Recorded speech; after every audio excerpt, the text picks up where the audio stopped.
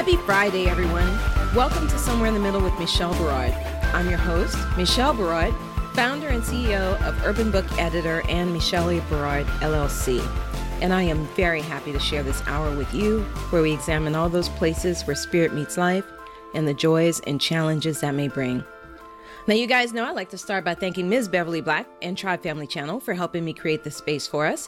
Tribe Family Channel is home to an assortment of thought-provoking shows that explore life, spirit, business, and culture, including The Woman at the Well, hosted by Ms. Beverly Black herself. Somewhere in the Middle was born on Tribe Family Channel, and though we've grown onto our own platform, we are ever grateful and loyal to our roots. To paraphrase an African proverb, we are only here because we stand on the shoulders of those who came before us. I want to say thank you to my guest on the January 10th show, Christian coach and inspirational speaker, Dr. Kendra Davis Burke. You can connect with Dr. Kendra on social media, and you can find her books on Amazon. If you missed that show, make sure you listen to the replay. You can find our complete show archives, including the January 10th show, at the somewhereinthemiddlepodcast.com. I also want to shout out Bruce George of the Genius is Common movement, which encourages all of us to embrace our inner genius and share it with the world. This is a really important message, especially important for the youth. But we adults also need to be reminded sometimes that the world needs our genius. Learn more about the Genius is Common movement at www.geniusiscommon.com. Now, I'm really pleased to be back from the holidays, and I hope you guys had a great time with friends and family. I still can't believe it's 2020. Time sure does pass quickly. But now that we're back from vacation, we have a new interview with an amazing woman and social justice advocate. Reverend Yvette Blair LaValle was 7 years old, sitting in a pew at Lee Chapel AME Church in Dallas when she sensed that God was calling her to preach. By the age of 10, she became involved in children's Sunday school and after-school Bible studies. God continued to shape her for ministry as she took on leadership roles within the church and the community throughout her teen and young adult years. Yvette has held pastoral appointments in the United Methodist Church, including serving as the Associate Pastor of Discipleship at the historic St. Luke Community United Methodist Church in Dallas. Her fruitful ministry included cultivating and leading the young adult ministry, women's ministry, Bible study, E2 Elevate Your Experience Wednesday night worship, and serving as director of the Zan Wesley Holmes Jr. Servant Leadership Institute. Yvette was named the 2017 Woman of the Year by iMessenger News, Texas Metro News, for speaking out and giving voice to the numerous clergywomen who have been victims of sexual assault in the church. She is featured in the 2019 documentary Shatter the Silence, produced by Cheryl Allison and WOW, W-O-W, Films. Yvette speaks to the need for the church to repent and to dismantle the patriarchy that perpetuates violation of women. Yvette has spoken at conferences, including the 2018 Talking About a Revolution Women's Conference, presented by the Mennonite Church USA, and she was invited to present her paper, Where Do We Go From Here? When the Church Disturbs the Status Quo at the National Civil Rights Museum in Memphis, Tennessee, as part of their MLK 50 Memphis Teach-In. Yvette wrote and released her first book, Being Ruth, Pressing Through Life's Struggles with Fearless Faith, in the summer of 2017. She weaves this biblical story of the ancient sacred text with real-life, practical application of navigating through challenges and getting to the life-giving spaces that God has already created. Yvette is a native of Dallas, Texas, holds a BA in journalism from the University of North Texas, and has more than 25 years of experience in media, corporate communications, public relations, and nonprofit, including receiving a congressional appointment to serve as the public relations specialist at the Smithsonian Institution in Washington, D.C. Yvette is a writing coach and professional editor who has helped more than 20 pastors publish books. So I'd like to welcome Reverend Yvette Blair Lavallee to Somewhere in the Middle with Michelle Berard. Reverend Yvette, thank you for being on the show. Thank you. I'm excited to be on and to share with your listeners. Well, I've already told you why I'm excited to have you on the show, because I think what you talk about is really important. But I like to start my interviews with two questions. And I like to start with these two questions because I really believe that they lead into your purpose. And so if you're ready, I'm going to ask my two questions. I'm ready. Awesome. Reverend Yvette Blair Lavallee, who are you and how did you become who you are today? Wow, that's very profound. So who am I and how did I become who I am today? I am a food justice activist. I am a writer. I am a preacher. I am an author. I am a person who likes to help other people to amplify their voices. The way I became who I am today, I like to go back, if you will, to when I was still in my mother's womb. My parents decided to name me Yvette because they said the Y is not silent. They believed that God would use me to be a prophetic voice, to speak up, to speak out about issues, and to stand up against injustices, and to help other people to stand up. And so I feel like the work that I've done as an activist, as a preacher, as a writer, and just as a person in the community speaking out about issues, I feel like that I've been living into that name this entire time. Well, that is definitely a big name to live into or to grow into. Right. So your parents basically said, we are prophesying that she will speak for those who are voiceless or speak for those who cannot speak for themselves. Yes. How did that manifest itself early on in your life? So early on in my life, I think the way it manifested itself is even when I was in elementary school, I was that kid who always spoke up.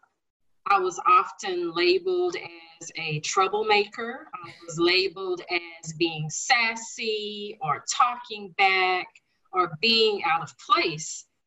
But in my home, the way that I grew up, my parents encouraged me and my siblings to always speak up. Mm-hmm. In fact, my mother was very active as a Black Panther.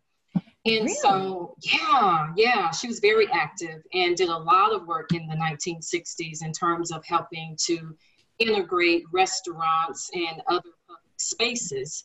So that's all I knew growing up. I didn't know anything differently. So I basically like to think I didn't have any other option, because what I saw being modeled for me is you have a purpose. And if you're able to speak up not just for yourself, but speak up for other people. And when you see something that's going wrong, then stand up and say something. And so I did, even in elementary school. And so from there on through junior high and high school, I just became that person that people would come to anytime there was an issue. They'd be like, oh, well, let's go to Yvette.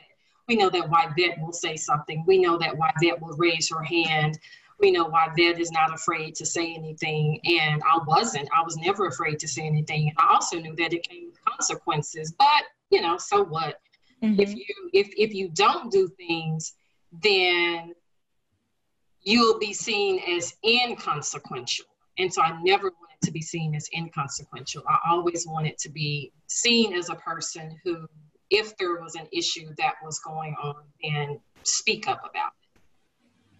That is so important. It sounds like you came from a legacy of activism, and that's an important and valuable legacy, because I think it's really easy to get complacent, and to not, just like, oh, well, that's just how things are. Right. It is. And a lot of people do sit back and kind of say that's just how things are. And maybe they're not the ones to stand up and say something, but I think early on, like in your gut, that you're being called to say something. And so I think even when we look throughout history and we see women like Ida B. Wells who stood up, even when other people wouldn't, when she used the power of her pen or the power of the newspaper to speak out about the injustices that were happening. So I think in every generation, there's always a group of people who will, and for the people who won't, it just means that we have to represent them and speak up for them. Well, you mentioned that you are a food justice activist. Yeah. What does that mean exactly?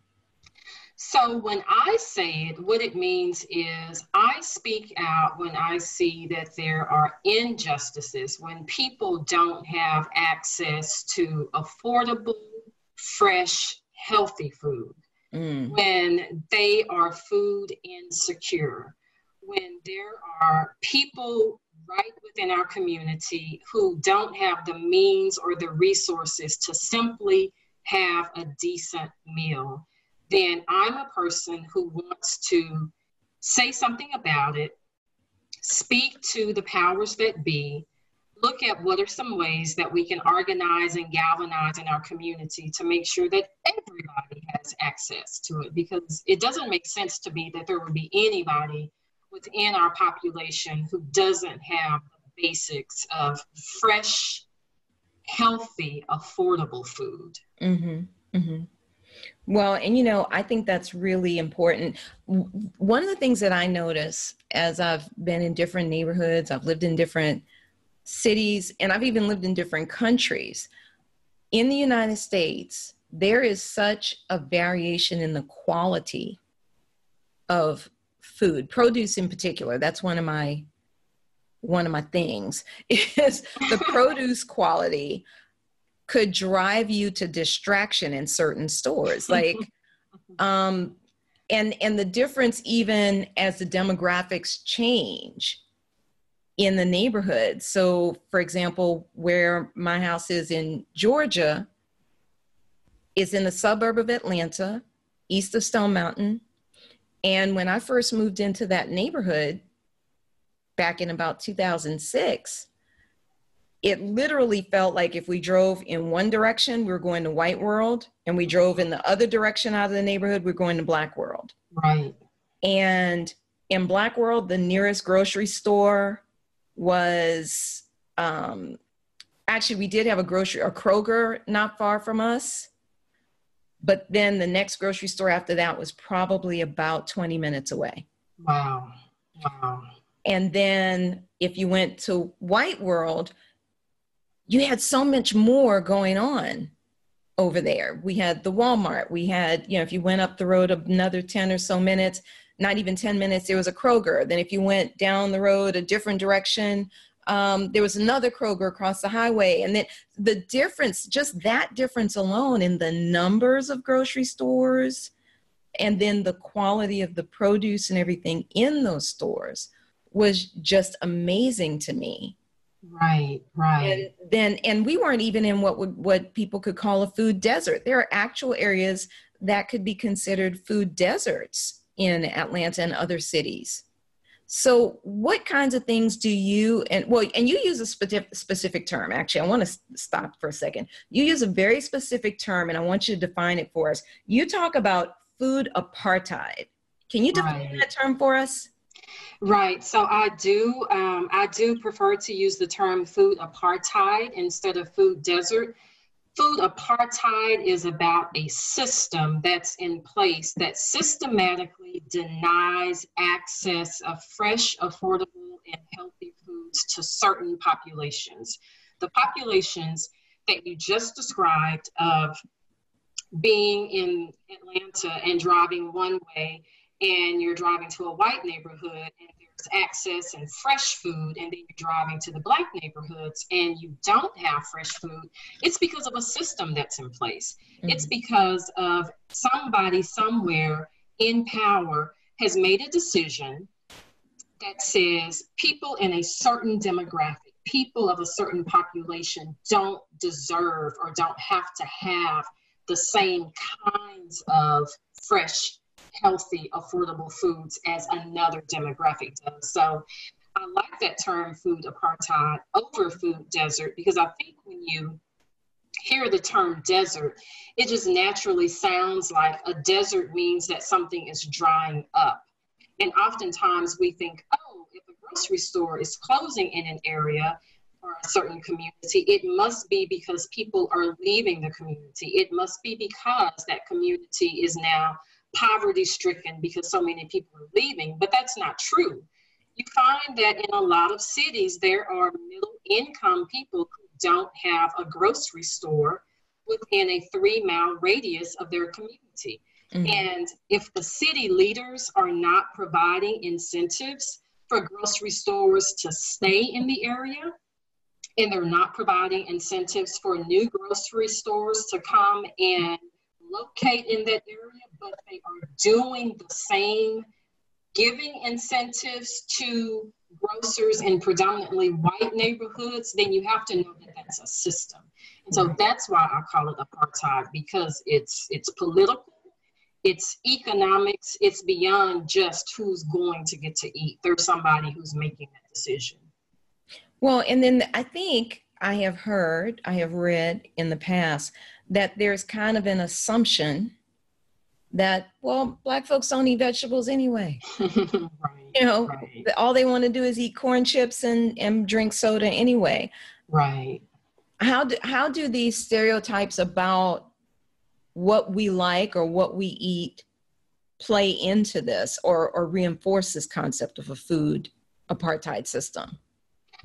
Definitely language matters. And when the person who is painting a narrative to describe a certain group of people, they will describe that group of people in as negative terms as possible to justify why that group of people doesn't have something. So I was having a conversation just the other day with a person who is from the white community and who said, oh, low income people, they don't have dishware, they don't have pots and pans to be able to prepare vegetables anyway.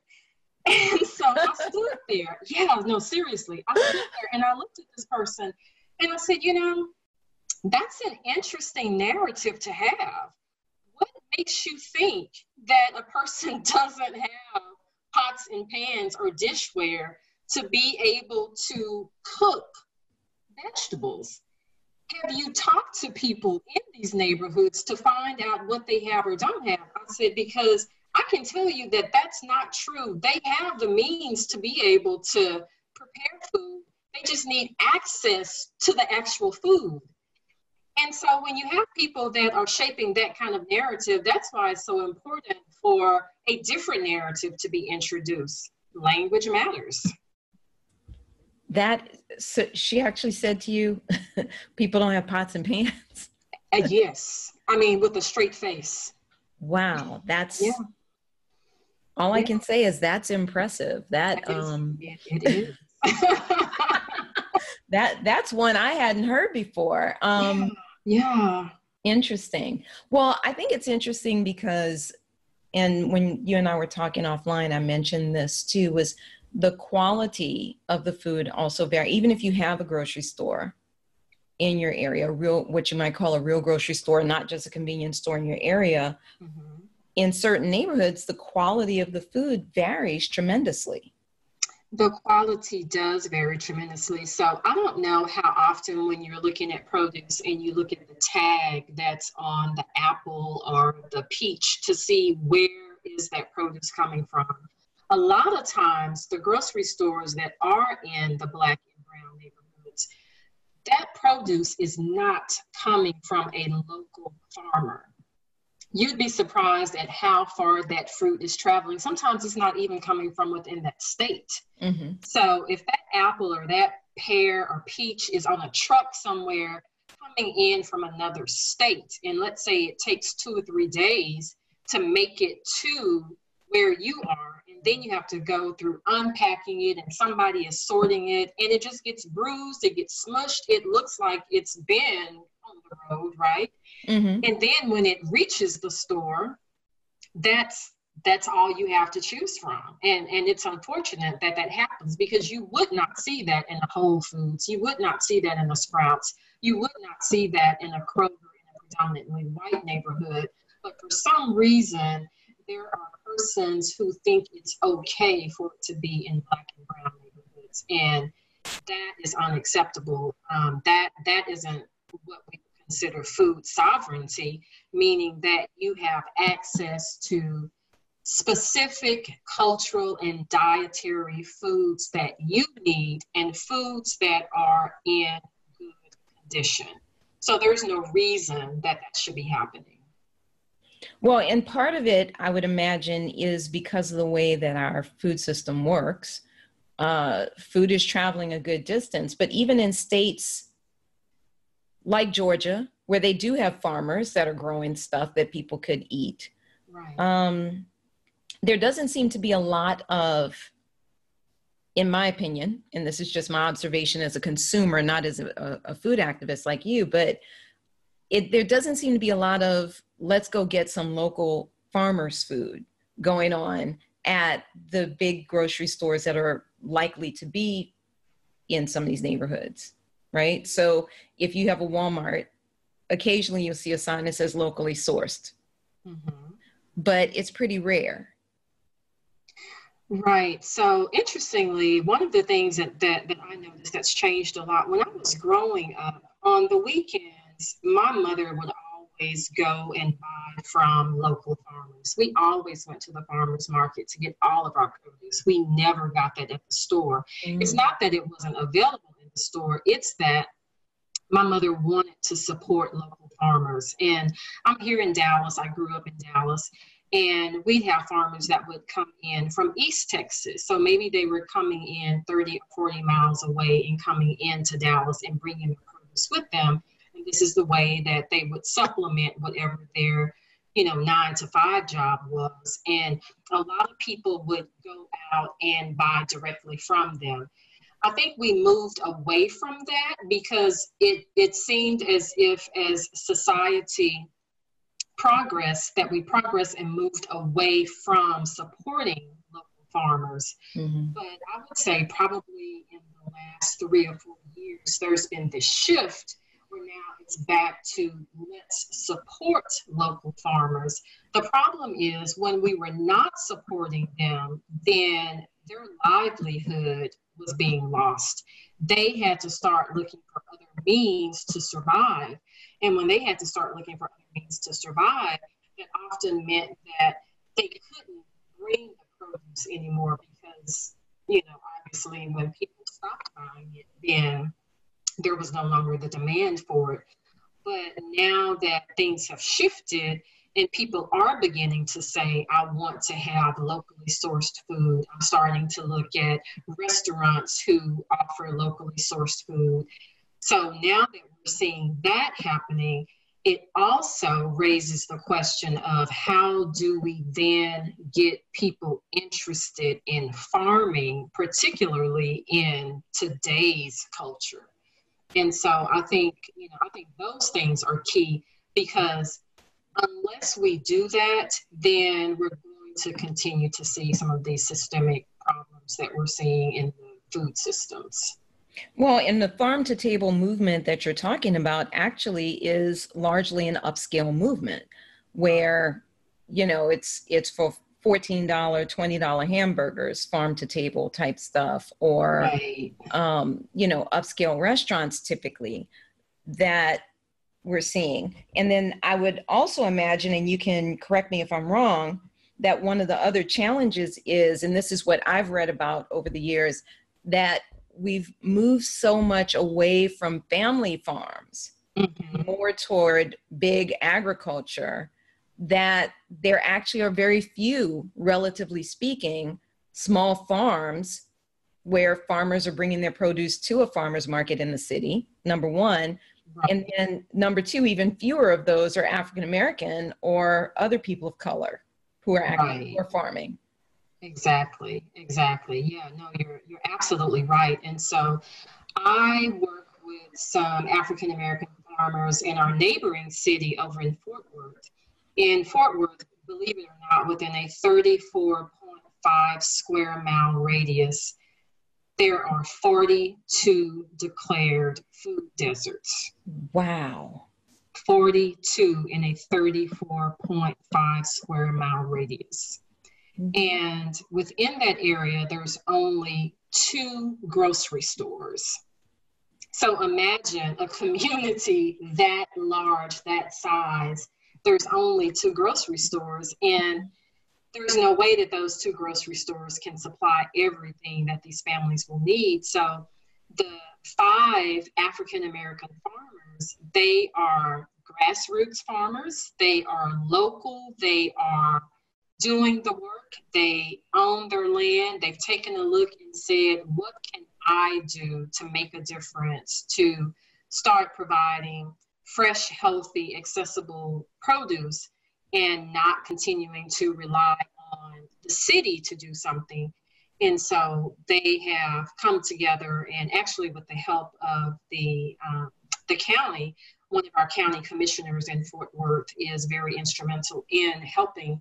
And so these 5 farmers are starting their own local farms. And out of this 5, there's one who's a female. And so you've got an African American female farmer, and her goal is to be able to be a source supplier to one of the elementary schools that's right there in the area, as well as some of the other, or some of the restaurants in the area. And so if we can multiply that and just do that across different communities, then we'd be able to make an impact, and we don't have to look at it as just, the $14 hamburgers, because you're absolutely right. I see that too, and I think, well, that's fine if you're able to afford that, but what about the people who can't afford that but would still like to be able to take advantage of local produce? Right.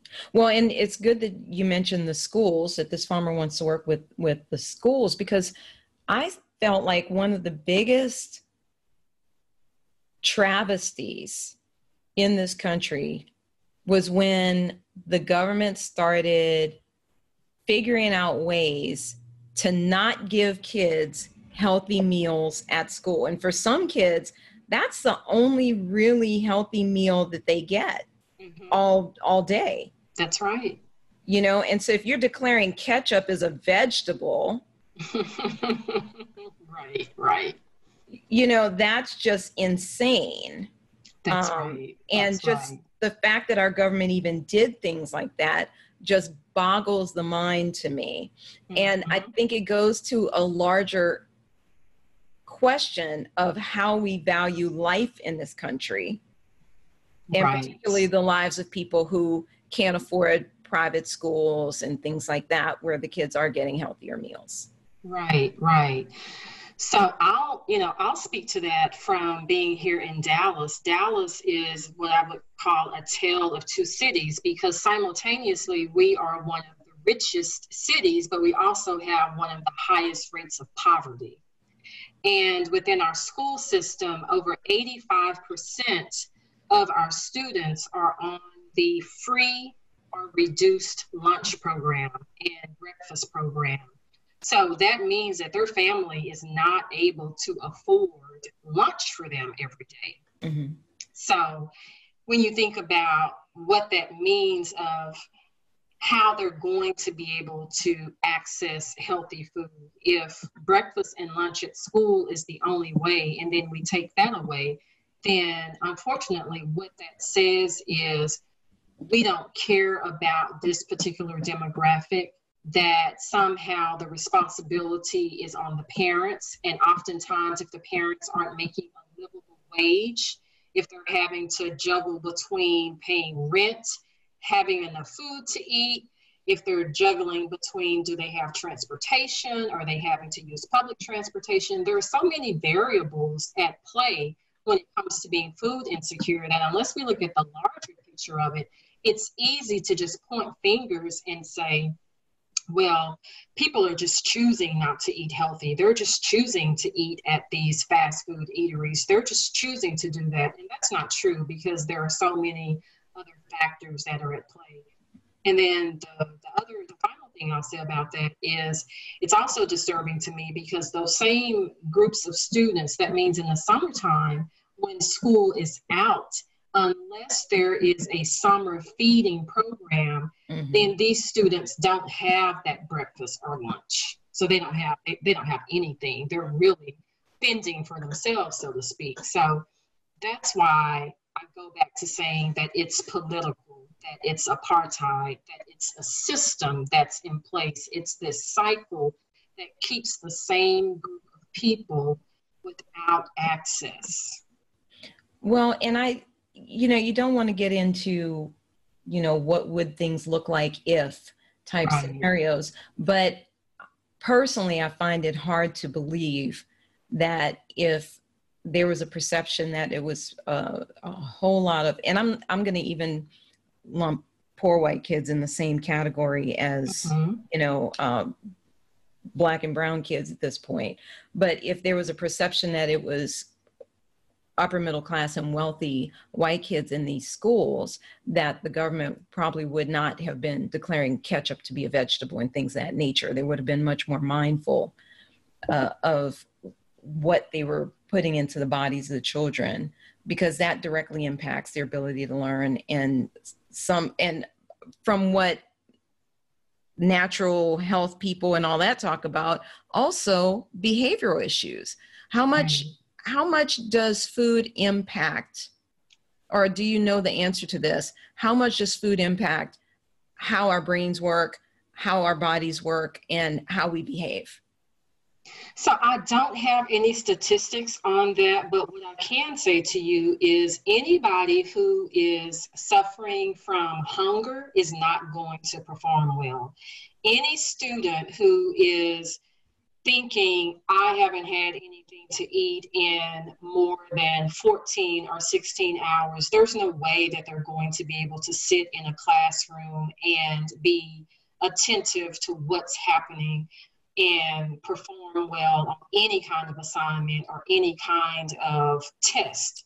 And I think the same is true for an adult who also doesn't have access to food and they're suffering from being food insecure. They're not going to do well at work. I don't know anybody who goes for hours and hours without having food who's able to do well. I mean, I think about sometimes when I just get busy during the day and I skip lunch just because I'm so busy. And then there's a point when I start to have a headache. I start to feel a little dizzy. And then I have to stop and think, oh, did I remember to eat today? And then it's like, oh, I skipped lunch, so let me eat something so that I can feel better. Well, I, am privileged in that sense that I can stop and get something.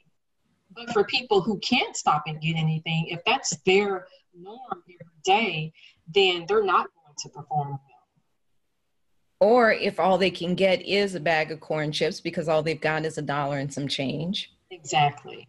Mm-hmm. Right.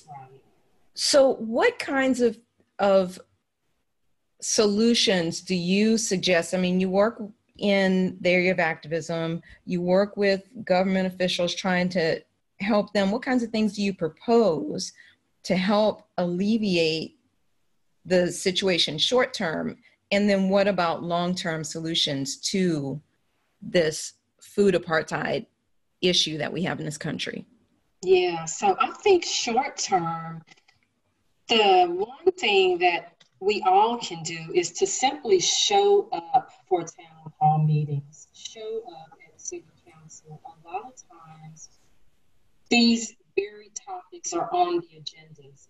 And if we're not there speaking up and talking about what what's happening in our city. And again, it doesn't have to be just in the community where you live. If you live on the north side and you're a person of privilege, use your privilege and show up when there's a town hall meeting for a person on the south side and talk about what you have on the other side of town and ask the question, why can't the same thing happen on the south side of town? Mm-hmm. I think that's initially something that we all can get involved in doing. And then the second thing I would say is support local farmers. If you have local farmers in your community, do everything that you can to support them.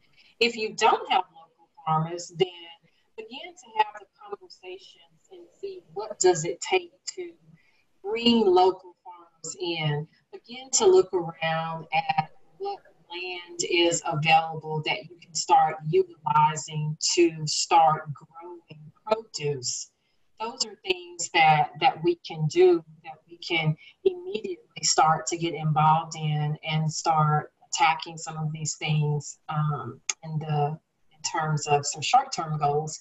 And then more long-term, I think some of the ways that we can address food apartheid is looking at how do we lobby our cities' leaders to bring in fresh food retailers into areas that are marginalized. Mm-hmm. How do we talk to them about creating incentives for these fresh food retailers to come into the neighborhoods? And then even if you look at corner stores, how can you take that corner store and ask the city to support a healthy corner store program that actually one of the organizations called the Food Trust out of Philadelphia has put together this program called the Healthy Corner Store, which basically says if the city is not going to provide incentives for a new grocery store to come into the area, then how do you give funding toward the existing corner store and begin to work with the owners of that store to make more healthier choices of what they're going to have in the store so that the community has access to some healthier things. So I think that is certainly one of the things that we can do more long-term in addressing food apartheid. So that would make it more like maybe some of the bodegas in New York where they sell the corn chips and all that, but they also have, apples and oranges and pears. Exactly. They also have apples and oranges and pears, and more than just that little area up front. Then how do you expand, 3 or 4 more aisles by offering fresher options instead of just the unhealthy snacks? Awesome.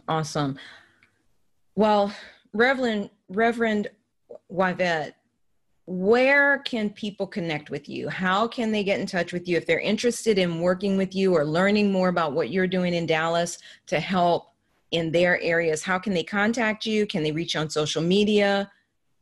Yes, so there are definitely a number of ways that I can be contacted. They can go to my website. It's Yvette, YVETTE, Blair, BLAIR.com. That's one way. You can follow me on Twitter. It's Yvette Reverend Y Blair. Again, Yvette Reverend Y Blair. And then on Instagram, I also post a lot about the work that I do, and I upload pictures of our local farmers and some of the work that they do with the students. And on Instagram, I am at Preacher Girl, GIRL 716, Preacher Girl 716. Awesome. So, and do you have a book? I do have a book. I have a book called Being Ruth, Pressing Through Life Struggles with Fearless Faith.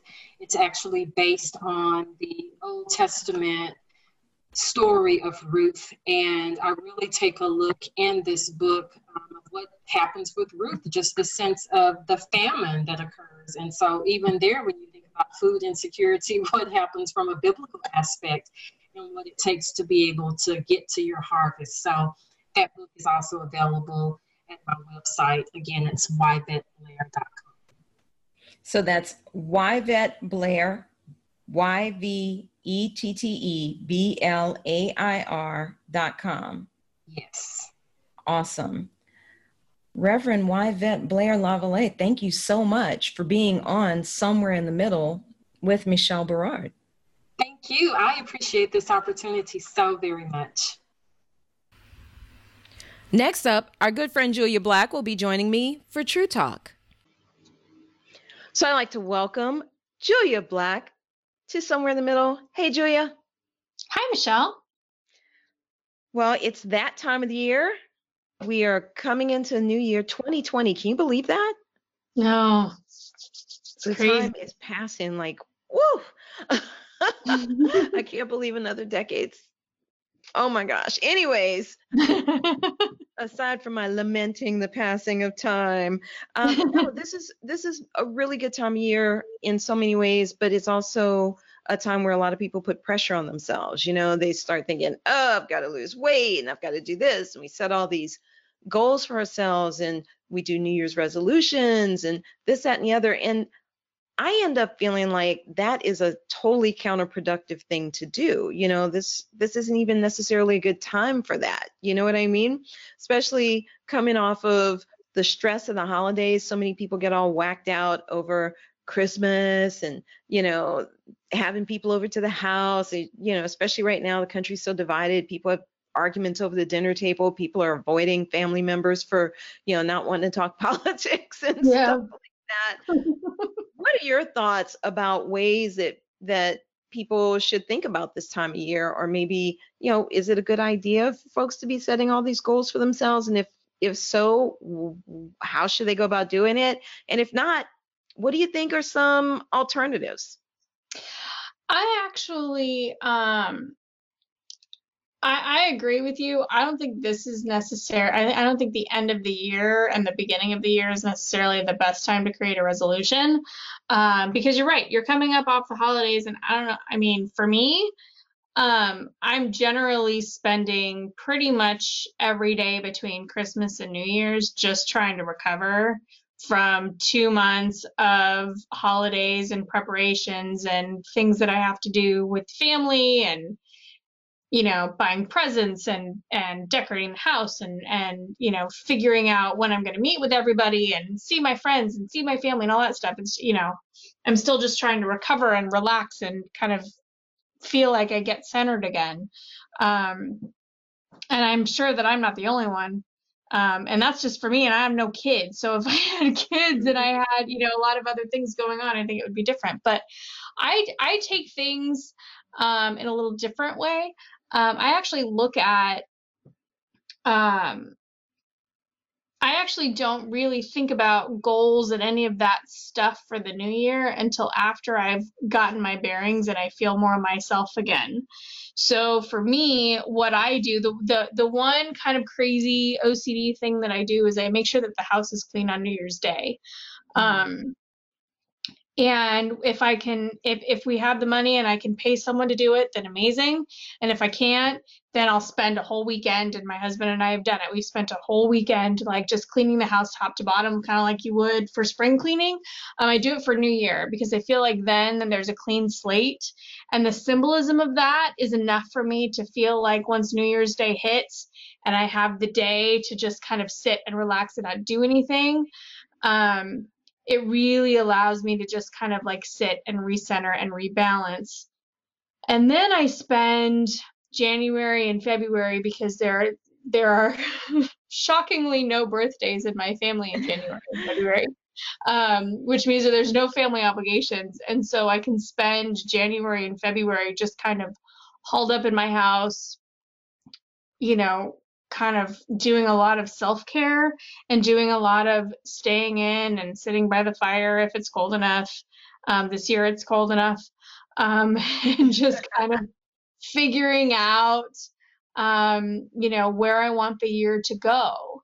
And sometimes they're really big goals, or they're really, and sometimes they're really small. Sometimes it's just, you know, it'd be nice to go do this year, or,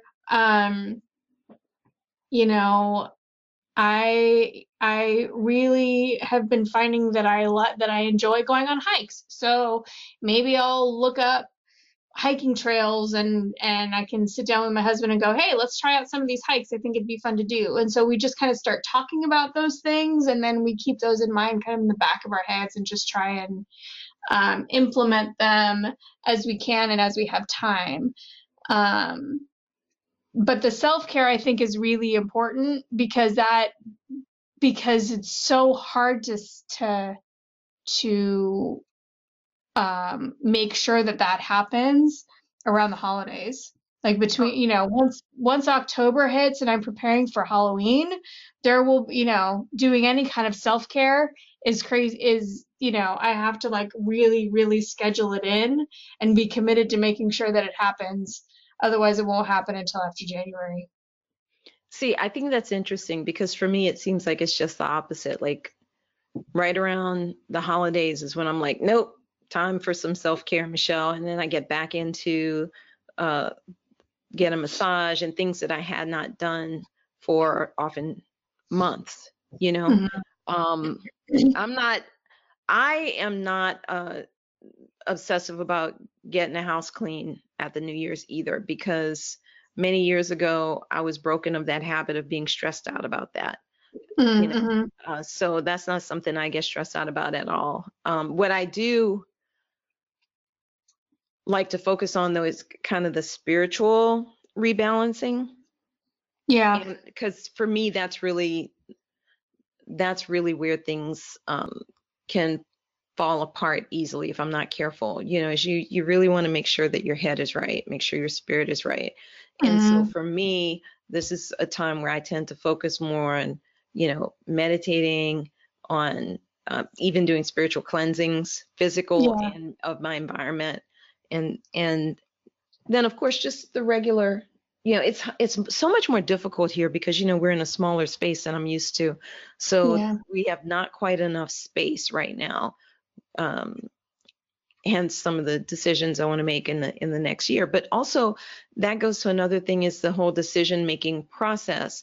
One of the things that I think is really difficult is that sometimes we have decisions that we leave unmade and we carry them into the new year.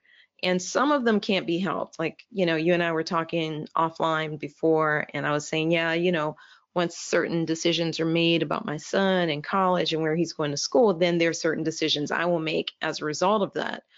But aside from those kinds of things, I really think it's important to kind of get those decisions off your plate. Anything that you've been kind of reluctant to make a final decision on that is not tied to something else, you know, fairly critical, like being tied to college stuff is pretty important. Right. Yeah. You know, get it off your plate because it's taking up energy. It's taking up space in your brain. It's taking up, you know, your thoughts. And I think it contributes to stress and anxiety. Yeah, I would agree with that. And it's interesting what you said, where you don't worry about cleaning the house because you focus on the spiritual stuff. For me, they're actually one and the same. And that's different. And it's going to be different for everyone, but I feel like I can't actually see anything clearly if my house is a mess. And so I can't kind of make any of those, just like right now, like the rest of the house is perfect and my office is a complete disaster. It is a complete disaster, and I need to spend the weekend like really cleaning out my office so that I feel like I can think straight when I'm in here.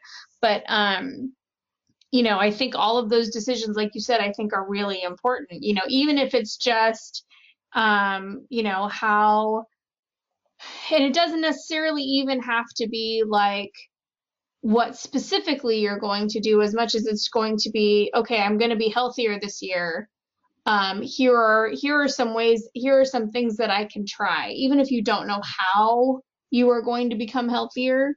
You know, it's like, okay, I know I've liked yoga, so let me try that out some more. I know I need to eat right, so let me try this thing instead that maybe will help me cook better or eat better or whatever. But I think, you know, but the decisions I think are important. Well, and I stay away from those types of things at this time of the year, because to me, and I tied this in, I don't think that this is kind of a fake New Year.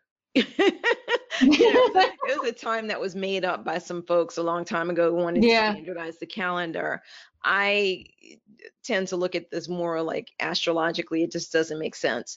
But so to me, this is not necessarily the best time to make those kinds of decisions about things like, oh, I'm going to, I want to lose weight, so or I'm going to eat better or whatever. I think this is more, when I say carry things into the new year, I mean things like, for example, I've been deciding between two different yoga studios for months now because I like certain aspects of both of them. And I've been just reluctant to make a decision, and I've had to make a decision. You know what I mean? Yeah. Not carrying that kind of stuff. That's not something that I generally have an issue about. Like generally I'll just kind of like make a decision and go with it. When I'm talking about the healthy stuff, like none of that stuff happens until after the new year for me. Yeah. Because I need to feel like I'm more myself. Like I have everything, like really everything from like the beginning of November through Christmas for me feels a lot like I'm doing stuff for other people. And I'm being pulled in 20 directions between work and my business and my family and everything else. And so it really does take me a while to feel like I have kind of control of my time again. And so getting kind of my sense of being clear-headed and all of that stuff has to happen first, and then I can talk about those other things. But like, if I'm going to make a decision about something, it's all right, I'll just make a decision. Like, yeah, well, and that's not something that's not the kind of thing I normally have trouble with. But, it's funny because when in that particular decision, it was like, oh, but I like the people over here so much. And, oh, but I like that's so rare for me to go through that kind of thing, because I don't usually have those kinds of almost equal things that I'm choosing between. But I know, I remember there was one point at which I was just having trouble deciding, should I buy a new stove? You know what I mean? Like sometimes you just get stuck on these things because you're thinking about, well, what's the prudent thing to do as opposed to what you really want to do? And I think that's what I mean when I say about a decision. Like if it's something where you're stuck because it's like, well, what's the wise thing to do? What would other people think about, if that's what it is, then you really need to focus differently. You need to not be trying to drag that on and worrying about what other people think about your decisions, and that's what I think sometimes subconsciously we're doing. Yeah. And for me, and actually, and that's a good point. And for me in particular, in November and December, I'm more apt to do that. I really am, because I'm so outwardly focused on my family and focused on other people and trying to just kind of get everything done. Yeah. That there's a lot of like, oh, well, would they, there's a lot more paying attention to how I think other people would react to something as opposed to just what do I really need and what's going to be best for me. Well, and I think it's really important for women in particular to not do that. We really need to spend a lot more time, I think, really ascertaining what it is that we need. Because it's very easy for us to get overwhelmed, and I mean, it can happen to anybody. I'm not saying that men don't give, but I think women in particular, we tend to respond favorably to people's requests for different things, and I found myself pulled in different directions, and that makes it hard to make these decisions and to clear out the energy that you need. To get the space for yourself, like we were talking about the self-care, at this time of year in particular when there's so many obligations. So I'm not a huge fan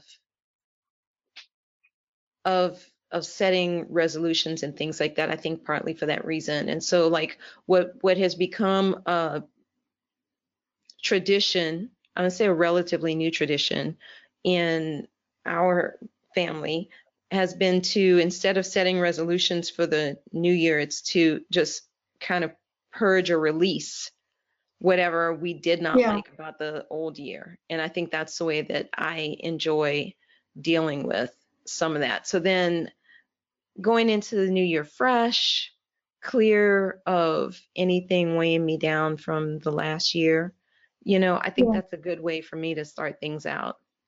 Yeah, I really like doing that too. I think that's really important. We actually did ours, my husband and I, because it's been a rough couple of months. We actually did ours already. We did it on the first day of winter, kind of as kind of part of a acknowledgement of the new season. We kind of did all of that already. And that's always just really freeing, I think, when you can sit and do that and really just kind of go, okay, there was a lot of baggage. There was a lot of kind of crappy stuff that happened. There was a lot of stuff that was stressful. Let's just kind of let it go and move forward without letting this stuff kind of continue to weigh us down. Yeah.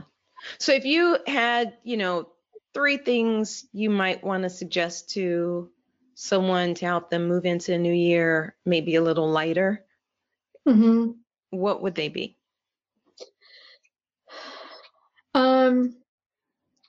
Spend a lot of time doing self-care, really, allow yourself to decompress from Thanksgiving and Christmas and kind of the running around of the holidays, and really just focus on getting yourself back to a state of getting yourself and your life and everything else back to a state of normalcy, for sure. And then releasing those things that no longer serve you, however that looks. When I clean the house, there are a lot of things that it's like a good way for me to think through things. And so as I clean, I can think through all of those things that I need to release. And then I just and because I'm a symbol person, I do it symbolically. But you can do it however you want, even just most of the time, just the acknowledgement of it is enough. And then with a clear head, start thinking about what would be fun and interesting to do in the new year, and how you want your life to look. All right. Well, guys, those are your best tips for moving forward. Refocus, release, and then just think about what you want. And then just go for it. Hey, decisions made are better than decisions not made, right? Yeah, I mean, really, you can make a decision, like with your, with any kind of decision, when you've been wavering about something, just make a decision. Like, if it doesn't work out, it's okay. Like, there were a lot of those decisions, actually, now that I'm thinking about it, there were a lot of those decisions, like when we moved in to our house and we were picking paint colors, and I would just agonize over it. My husband goes, "It's just paint. Like, really, if you don't like it, we can paint it again." Like, same thing works with, anything, so switch to the new yoga studio. If you don't like it, then you can switch back, get new appliances. If you don't like it, you have to save some money, but you'll be able to get new appliances. It's not, it's okay. That's really the big lesson here, guys, is it's okay. Just move forward into the new year and make sure that you are happy and taking care of yourself. Yes, absolutely. Julia, thank you so much. Thank you. Well, that's our show this week, guys. You can reach out to me online at urbanbookeditor.com or michelleberard.com. You can also find me on Facebook and Instagram as Urban Book Editor. Send me a note. I'd love to hear from you. Feel free to send in some topics you'd like us to cover on the show. Make sure you tune in to the show on February 7th when my guest will be inspirational speaker Tawana Williams. You can find us twice a month on Fridays at 5 p.m. Pacific, 6 p.m. Mountain, 7 p.m. Central, and 8 p.m. Eastern at the somewhereinthemiddlepodcast.com. Let's continue the conversation. You guys be good, stay mindful, and remain prayerful. Peace and blessings, y'all.